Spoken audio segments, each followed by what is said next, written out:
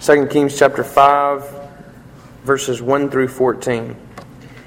Naaman, commander of the army of the king of Aram, was a great man in high favor with his master, because by him the Lord had given victory to Aram. The man, though a mighty warrior, suffered from leprosy. Now the Arameans on one of their raids had taken a young girl captive from the land of Israel, and she served Naaman's wife.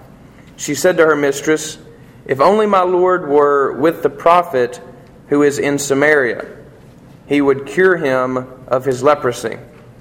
So Naaman went in and told his Lord just what the girl from the land of Israel had said. And the king of Aram said, "Go then, and I will send along a letter to the king of Israel." He went, taking with him 10 talents of silver, 6,000 shekels of gold, and 10 sets of garments. He brought the letter to the king of Israel, which read, "When this letter reaches you, know that I have sent to you my servant Naaman, that you may cure him of his leprosy." When the king of Israel read the letter, he tore his clothes and said, "Am I God to give death or life, that this man sends words to me to cure a man of his leprosy? Just look and see how he is trying to pick a quarrel with me." But when Elisha, the man of God, heard that the king of Israel had torn his clothes, he sent a message to the king. Quote, "Why have you torn your clothes? Let him come to me, that he may learn that there is a prophet in Israel." So Naaman came with his horses and chariots and halted at the entrance of Elisha's house. Elisha sent a messenger to him, saying, "Go, wash in the Jordan 7 times, and your flesh shall be restored, and you shall be clean." But Naaman became angry and went away, saying, "I thought that for me he would surely come out and stand and call on the name of the Lord his God, and would wave his hand over the spot and cure the leprosy. Are not Abana and Pharpar, the rivers of Damascus, better than all the waters of Israel? Could I not wash in them and be clean?" He turned and went away in a rage. But his servants approached him and said to him, "Father, if the prophet had commanded you to do something difficult, would you not have done it? How much more when all he said to you was, 'Wash and be clean'?" So he went down and immersed himself 7 times in the Jordan, according to the word of the man of God. His flesh was restored like the flesh of a young boy, and he was clean. 2 Kings 5, 1 through 14. And now I'm going to pick up and start reading here in verse 15 and go through 27. So ultimately we'll read the whole chapter here of chapter 5.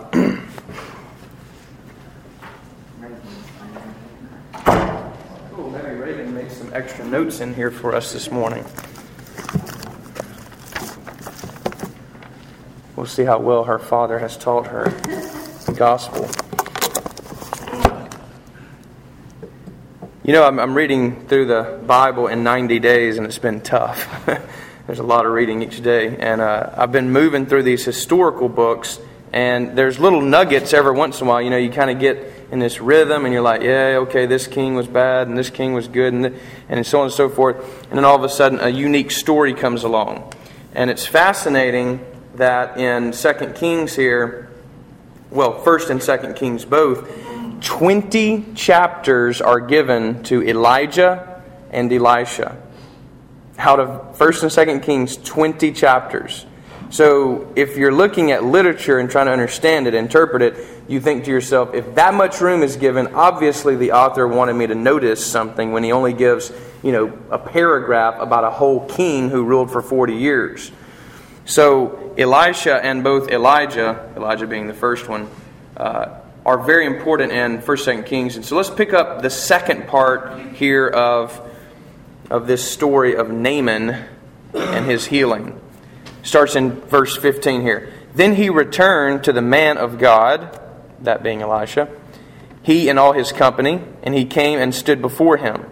And he said, "Behold," remember he's now clean, "behold, I now I know that there is no God in all the earth but in Israel. So accept now a present from your servant. But he said, As the Lord lives, before whom I stand, I will receive none. And he urged him to take it, but he refused. Then Naaman said, If not, please let there be given to your servant 2 mules, load of earth, for from now on your servant will not offer burnt offerings or sacrifice to any god but the Lord.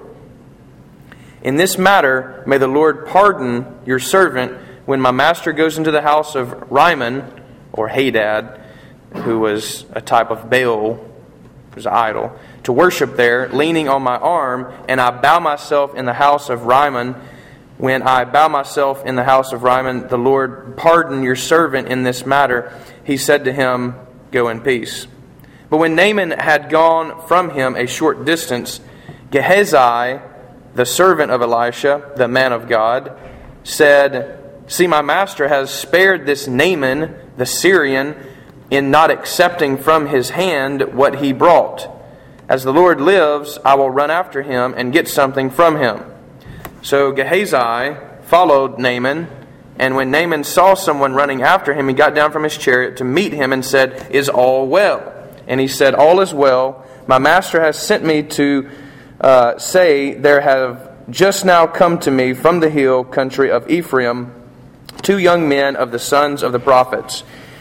Please give them a talent of silver and 2 festal garments. And Naaman said, Be pleased to accept 2 talents. And he urged him and tied up 2 talents of silver in 2 bags with 2 festal garments and laid them on 2 of his servants, and they carried them to before Gehazi. And when he came to the hill, he took them from their hand and put them in the house, and he sent the men away, and they departed. He went in and stood before his master, and Elisha said to him, Where have you been, Gehazi? And he said, Your servant went nowhere. But he said to him, Did not my spirit go when the man turned from his chariot to meet you? Was it a time to accept money and garments, olive orchards and vineyards, sheep and oxen, male servants and female servants? Therefore the leprosy of Naaman shall cling to you and to your descendants forever. So he went out from his presence, a leper like snow. Let us pray. Lord, we thank you for your word. Now would you open our ears and our mind's eye to what you have to say to us through these words, we pray in Jesus' name. Amen. Have you ever wondered who was first to do certain things? Eat certain fruits that didn't make you feel well, drank certain juices and whatnot that could kill you. You ever thought about who was first? I've often thought, who was the first one to discover that killed somebody, Or that was really bitter, or that cacti, you couldn't drink the water from it because it was poisonous. Or that frog would make you sick, or whatnot. I often think about that, and in Scripture we have a lot of firsts. A lot of first times where people disobey God at specific times, and judgment is brought down on them. It doesn't happen to everybody, because the point is we're supposed to learn from that one person who gets punished, that one person who gets judged in God's presence, such as Nadab and Abihu, who instead of offering this specific type of wood that God had just told them in the previous chapter to use, they go down to Walmart and buy the cheap stuff, and they use it and burn it before the Lord, and God burns them up.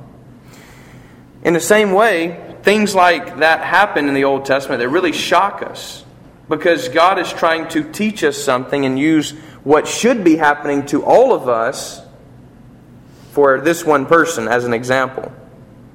According to my sin, I should be killed. I shouldn't be allowed to live. We don't think of our sin in those drastic of terms, but that is according to the law. Most of us would not be here this morning if justice was truly brought down. Instead, grace and mercy abound. And we praise God for that. But there always has to be this first one, this example one. And we find one of those here in this passage this morning. What is the Spirit's work even in the Old Testament? Because obviously it bleeds over into the New Testament as Jesus comes and fulfills both the Old Testament and the Spirit's role and work. I think we can see and begin to decipher several lessons of the Spirit's work here in chapter 5. And I've been thinking about this chapter, and you know, it's a lot here, but I'm trying to condense several things here. So I only have 3 movements this morning I want to carry you on of what the Spirit can accomplish, well, does accomplish here, but also can accomplish in our own lives. The first thing is a little context here. Elisha was anointed by Elijah and given Elijah's spirit, and actually a double portion of Elijah's spirit. If you remember, at the first of 2 Kings is when Elijah and Elisha have this meeting, and basically at the Jordan River is where it happens that his spirit is then placed on Elisha. So the same spirit that helped Elijah be such a powerful prophet and such a witness in Israel is also the same spirit, a double portion of that spirit, that goes on to Elisha.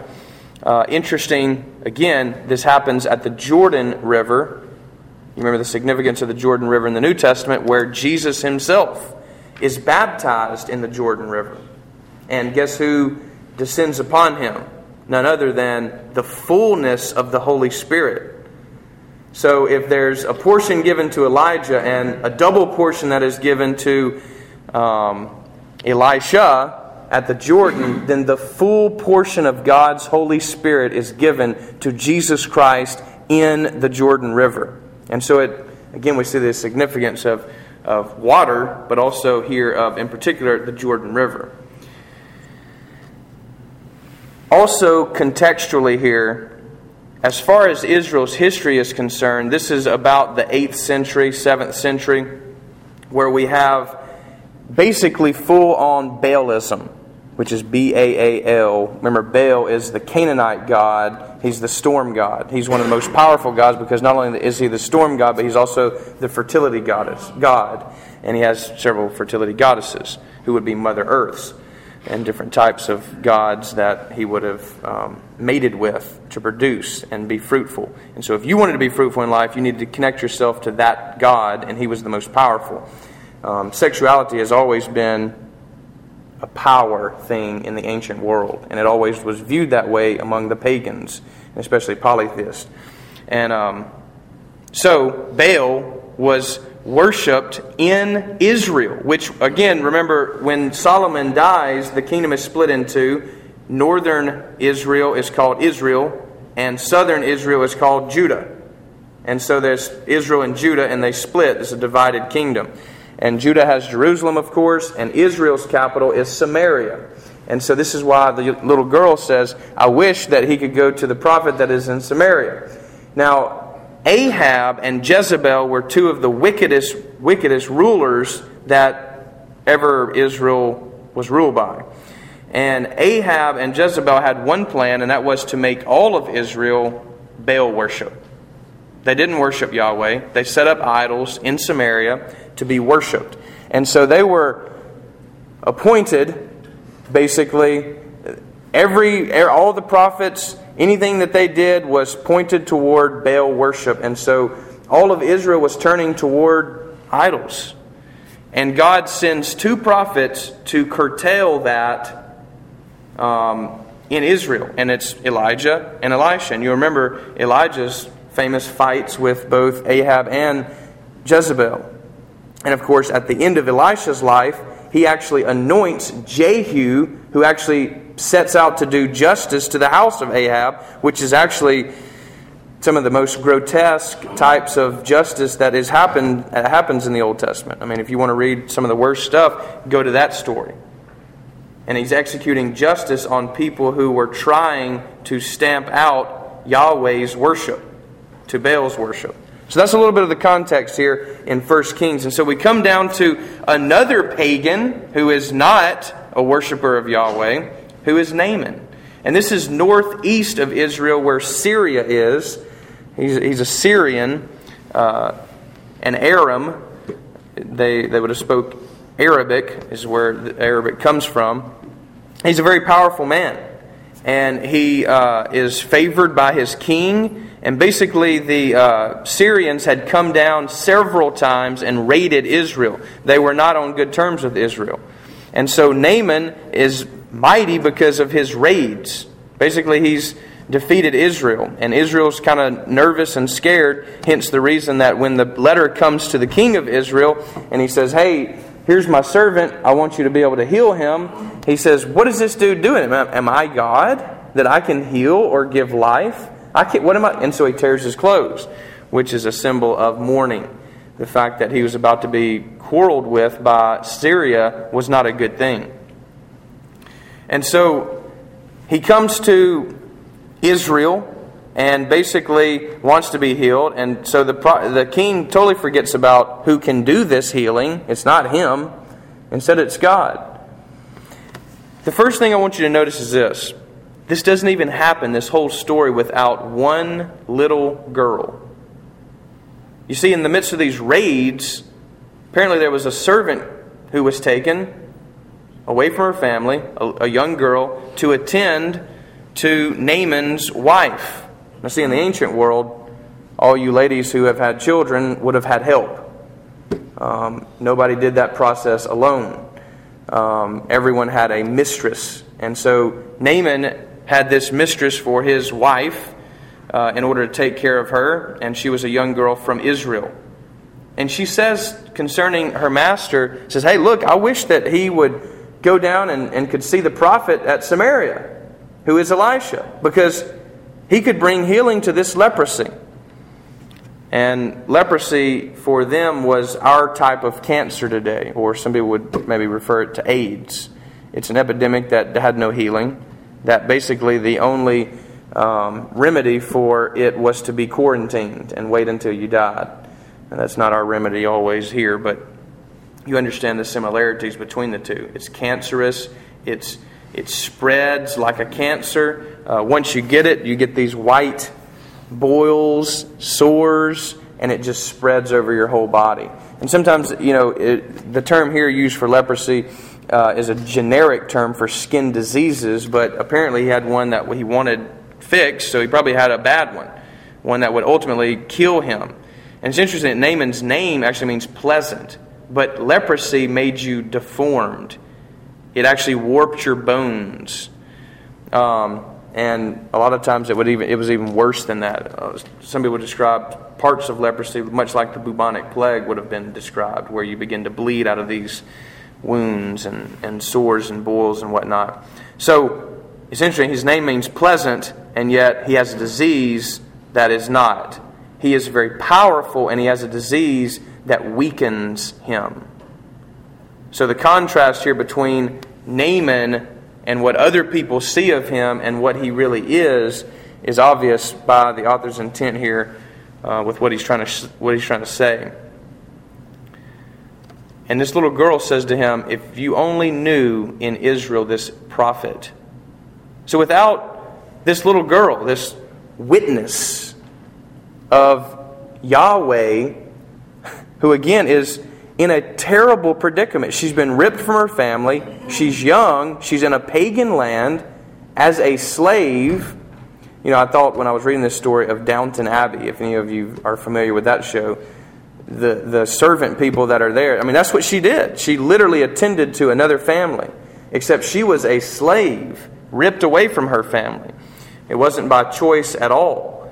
And yet she makes the best of her situation. And notice this, still wants what is best for her master. Now that's an interesting thought. Instead of trying to, for instance, the king, the first thing he thinks is, oh man, they're out to get me. What can I do politically to save myself? But that's not the first thing this little girl thinks about. This child. She thinks about the wellness of her master, the one who has enslaved her to his house. She doesn't think, oh, I can make you a proposition. If you'll let me go free, then I'll tell you someone who can heal you. It's not how children think. It's fascinating how the children think. They don't think like we do either. I tell you to pray for me, and you say, okay, yeah, I sure will, man. We'll be praying for you. But you don't do it right there on the phone with me. Jackson, if you ask him to pray, he does it right then. Reagan, you ask her to pray, she does it right then. There's no pause between. There's no, oh yeah, I'll do it later and might forget, knowing me. No, it's now. And this child is a witness to God in a pagan land and creates this whole story that we have in chapter 5, which essentially is the gospel coming to the Syrians. That ends up being the story here, because you see, the Spirit's work in this text this morning is this, that He is a witness to what God is doing in the world through all kinds of sources, not just through the mighty. The preachers and the people who are clergy and the paid ones and the dedicated ones, that's not always who He wants to be the witnesses. But instead it's people like you who are in the workplace. People that I can't ever get in touch with, you can. You are witnesses. God has called you to witness to the fact of Jesus Christ, to the resurrection, to the church, to all the gospel. Again, we're in Epiphany now, and what does Epiphany celebrate? The gospel coming to the Gentiles. What is happening here in this text? The gospel is coming to the Gentiles. The good news of Yahweh is coming to the Syrians. How? It's through a little girl. The second thing here is Naaman's cleansing. He comes to Elisha's house with this huge caravan with all this gold and silver and all these garments. Suits, if you will. Nice ones, And he pulls up, and Elisha doesn't even come out to greet him. Here's this powerful man, powerful ruler and leader. He doesn't even come out to me. Instead, he sends out his servant. And he says, yeah, well, go and wash in the Jordan 7 times, and you'll be clean. And he actually storms off mad because it's too simple. We know this because of what he says later. He basically says, look, what is going on with this? I thought, notice verse 11, I thought that he would surely come out to me and stand and call upon the name of the Lord his God. This is not the Lord my God, but his God. And wave his hand over the place and cure the leprosy. And he says, well, is not my rivers in Damascus, which is their capital, are not my rivers better than this nasty little Jordan River? Could I not wash there? And then his servants try to calm him down and say, look, if he would have told you to do something difficult, you would have done it. But here he is just saying something simple. Why wouldn't you do that? And he's already stormed away from the house. You see, sometimes salvation to us is too simple. What do you mean God forgives me? He doesn't hold anything against. What are you talking about? I don't think I can trust somebody who would do that. And we don't. What do you mean I just have to put my trust in Jesus? There's got to be, what else can I do? Let me at least do something for Him. Look at the means I have. Look at my pocketbook and look at my resources and look at who I am and look at what I've done. God says, none of that means anything. Notice, too, that Elisha isn't the healer. He comes thinking, I'm going to go see this healer. And I'm going to pay him just like any other transaction I would do. I want a hamburger, I go pay him. So he comes and ready for his hamburger, and he gets nothing. He's told to do something somewhere else in a little podunk river called the Jordan. That's dirty, muddy. And he says, I can't do this. And he gets mad.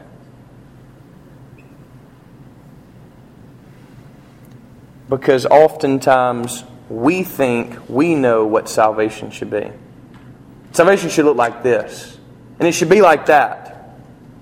And if it's not, I don't want any part of it. It's fascinating that he goes away in a rage, and so do the people and the religious leaders who encounter Jesus. Now, Jesus preaches, correct me if I'm wrong, the purest gospel of anybody. He was the best preacher. And when he preached about the gospel, they got angry and picked up stones. Another time they got angry and wanted to push him off the side of a cliff. At the end of the day, they got angry and murdered him. Why? Because salvation is, in our minds, a lot of times too simple. It's too straightforward. It's so straightforward that we don't believe it.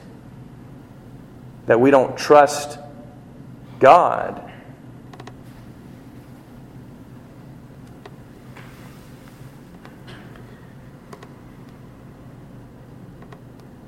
So he is talked into actually doing this by his servants. Again, we see the importance of servants here. It's fascinating.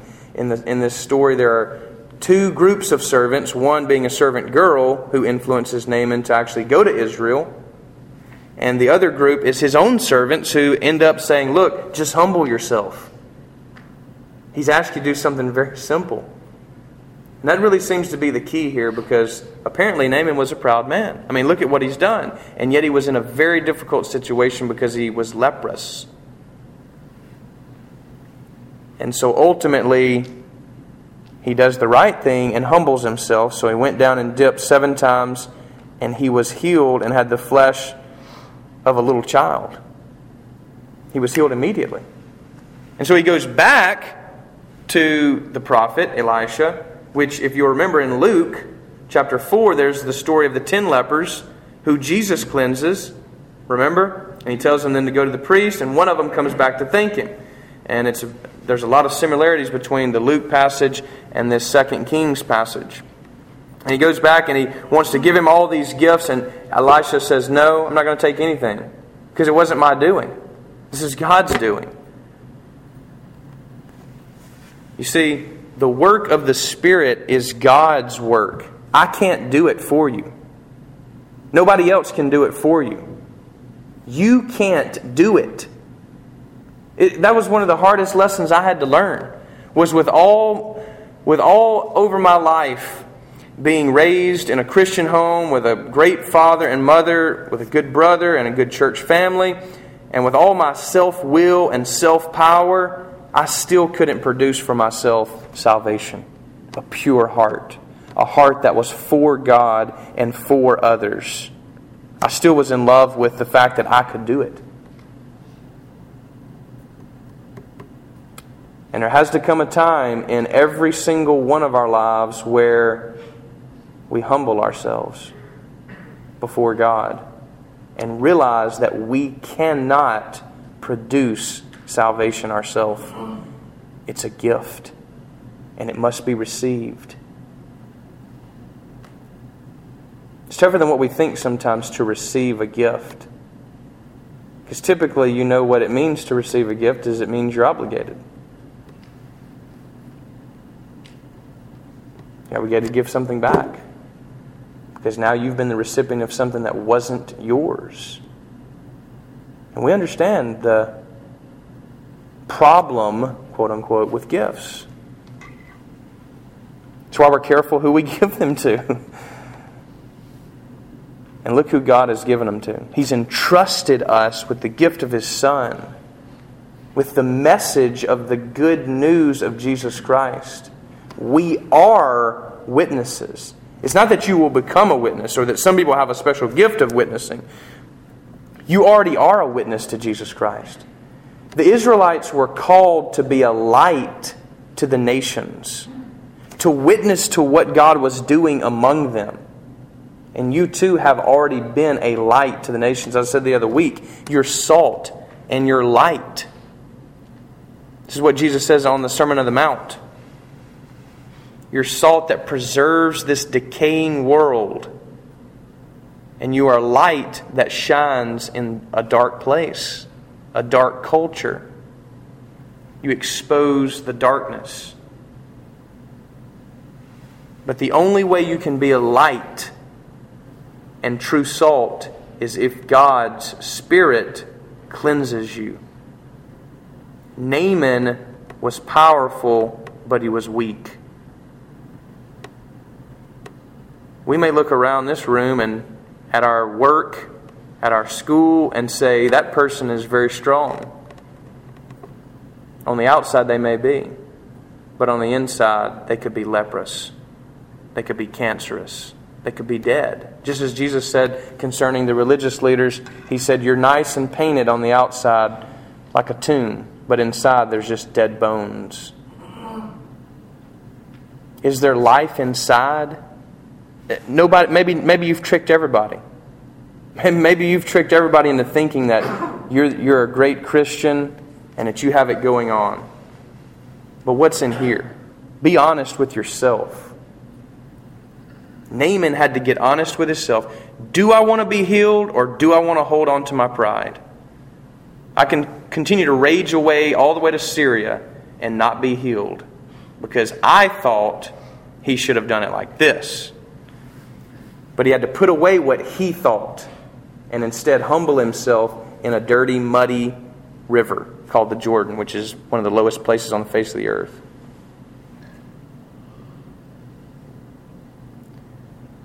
You see, the Spirit comes to make us a witness, but in order to make us a witness, He must make us clean. And the last thing here is He comes to reveal God and to reveal to us who we are. If you look at the last part of this chapter, Gehazi, who is the servant of Elisha, who is the servant of the Lord, who the chapter in the previous chapters and the preceding chapter, they all call him Elisha, the man of God. He is the servant of Yahweh, essentially. Yahweh's prophet. And at the beginning you have Naaman, who is a pagan, who comes to God, and God reveals to him, you remember what he says here, look, I know now that there is not only a prophet of Yahweh here in this land, but also that Yahweh is the only God. You know, I never have noticed that he said that before, but that's a monotheistic belief. That is absolutely unheard of in the ancient world. No one believed in monotheism. The closest was henotheism, which was, okay, we're going to worship Baal among all the other gods because he's the most important. But that's not monotheism, saying that He is the only God, there are no others. That was unheard of.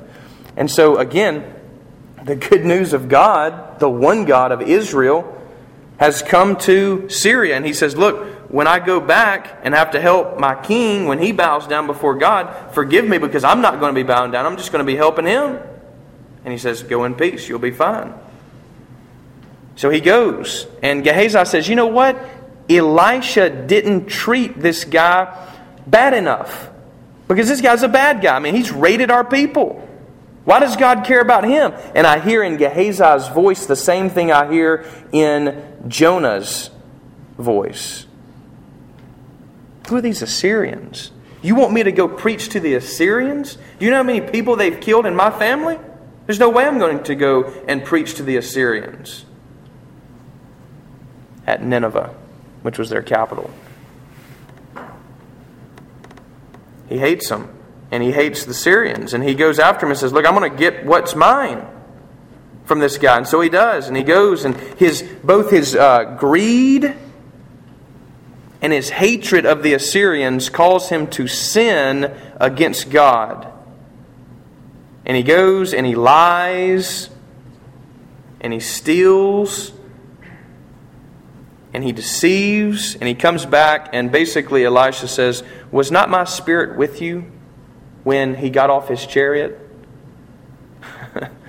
I mean, you ever hate the kind of question that Elisha gives to Gehazi?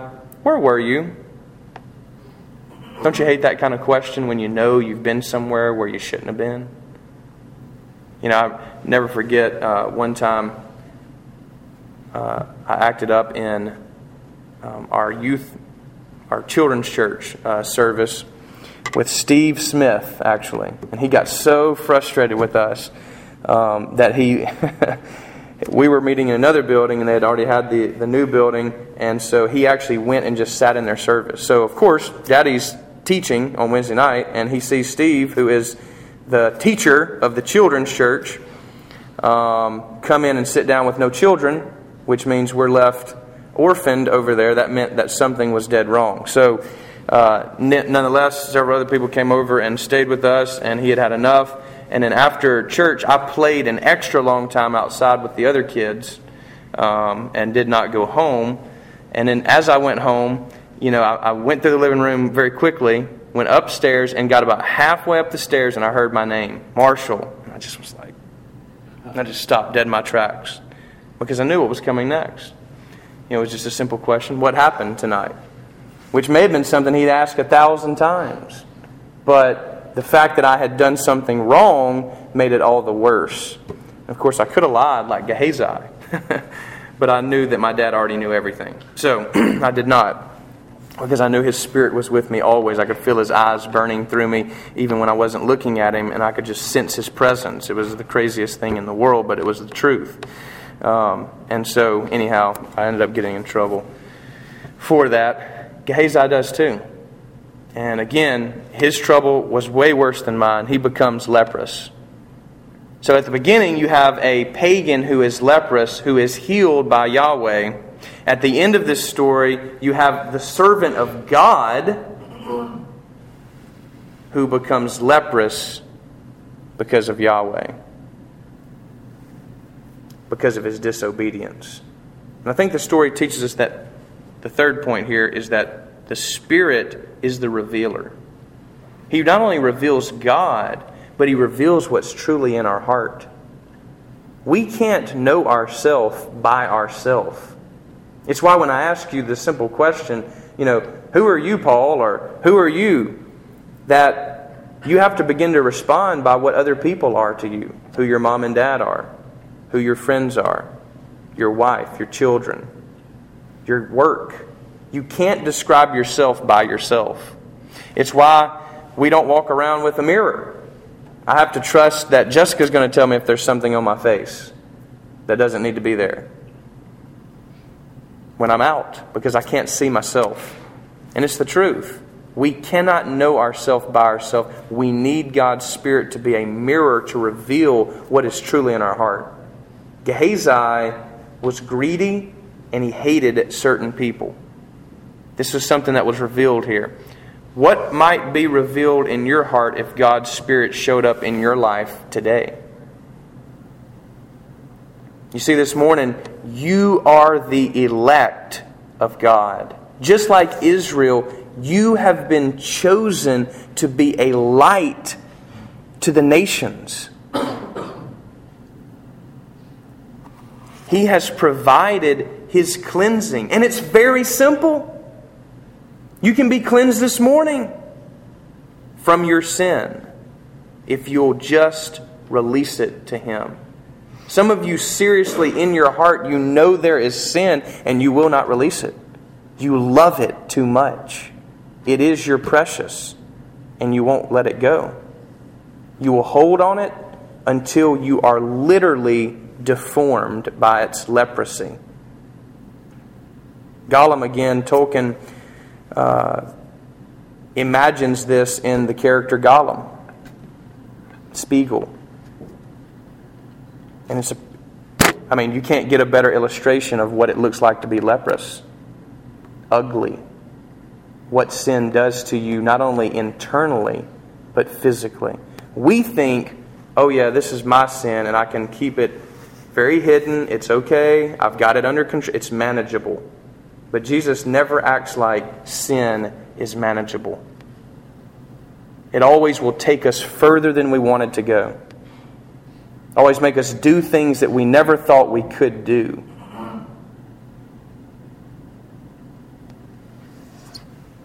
Release it this morning.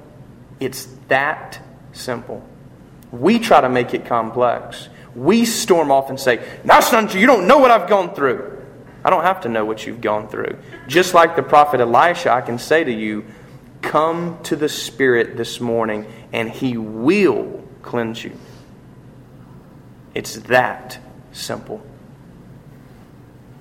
You can make every excuse in the book for it. You can walk away and rage and get angry. But the fact of the matter is, your sin, my sin, can be cleansed by God's Spirit. There's no reason to wait. And then lastly, you will be revealed one day. I think that's the point here. Gehazi, anybody would have looked at him and said, man, wouldn't you like that job, dude? I mean, here you are getting to see all these miracles by Elisha. I mean, the one who comes after Elijah. What better job could there be in all of Israel? He must be a real man of God. And yet his heart was greedy. His heart hated certain people. And it was revealed. God's revelation is not just revealing God, it's revealing you. And one day you will stand and be exposed. All secret sins will be known. Interesting who said that, by the way, was Solomon in Ecclesiastes. And of course, it's said elsewhere, but in particular him, who had sins beyond anything that we could ever dream of. And yet he says it's secret things that will be revealed. It's one of the last things he says in Ecclesiastes. So this morning, the Spirit's work is to make you a witness, to cleanse you, to be a revealer in your life. Will you let Him do that? Will you let Him do that right now? Because that's the real question. Or will you storm off and make up your own excuses and say, well, I thought. Well, you're not God, and neither am I. It's both the most simple affirmation and the most difficult.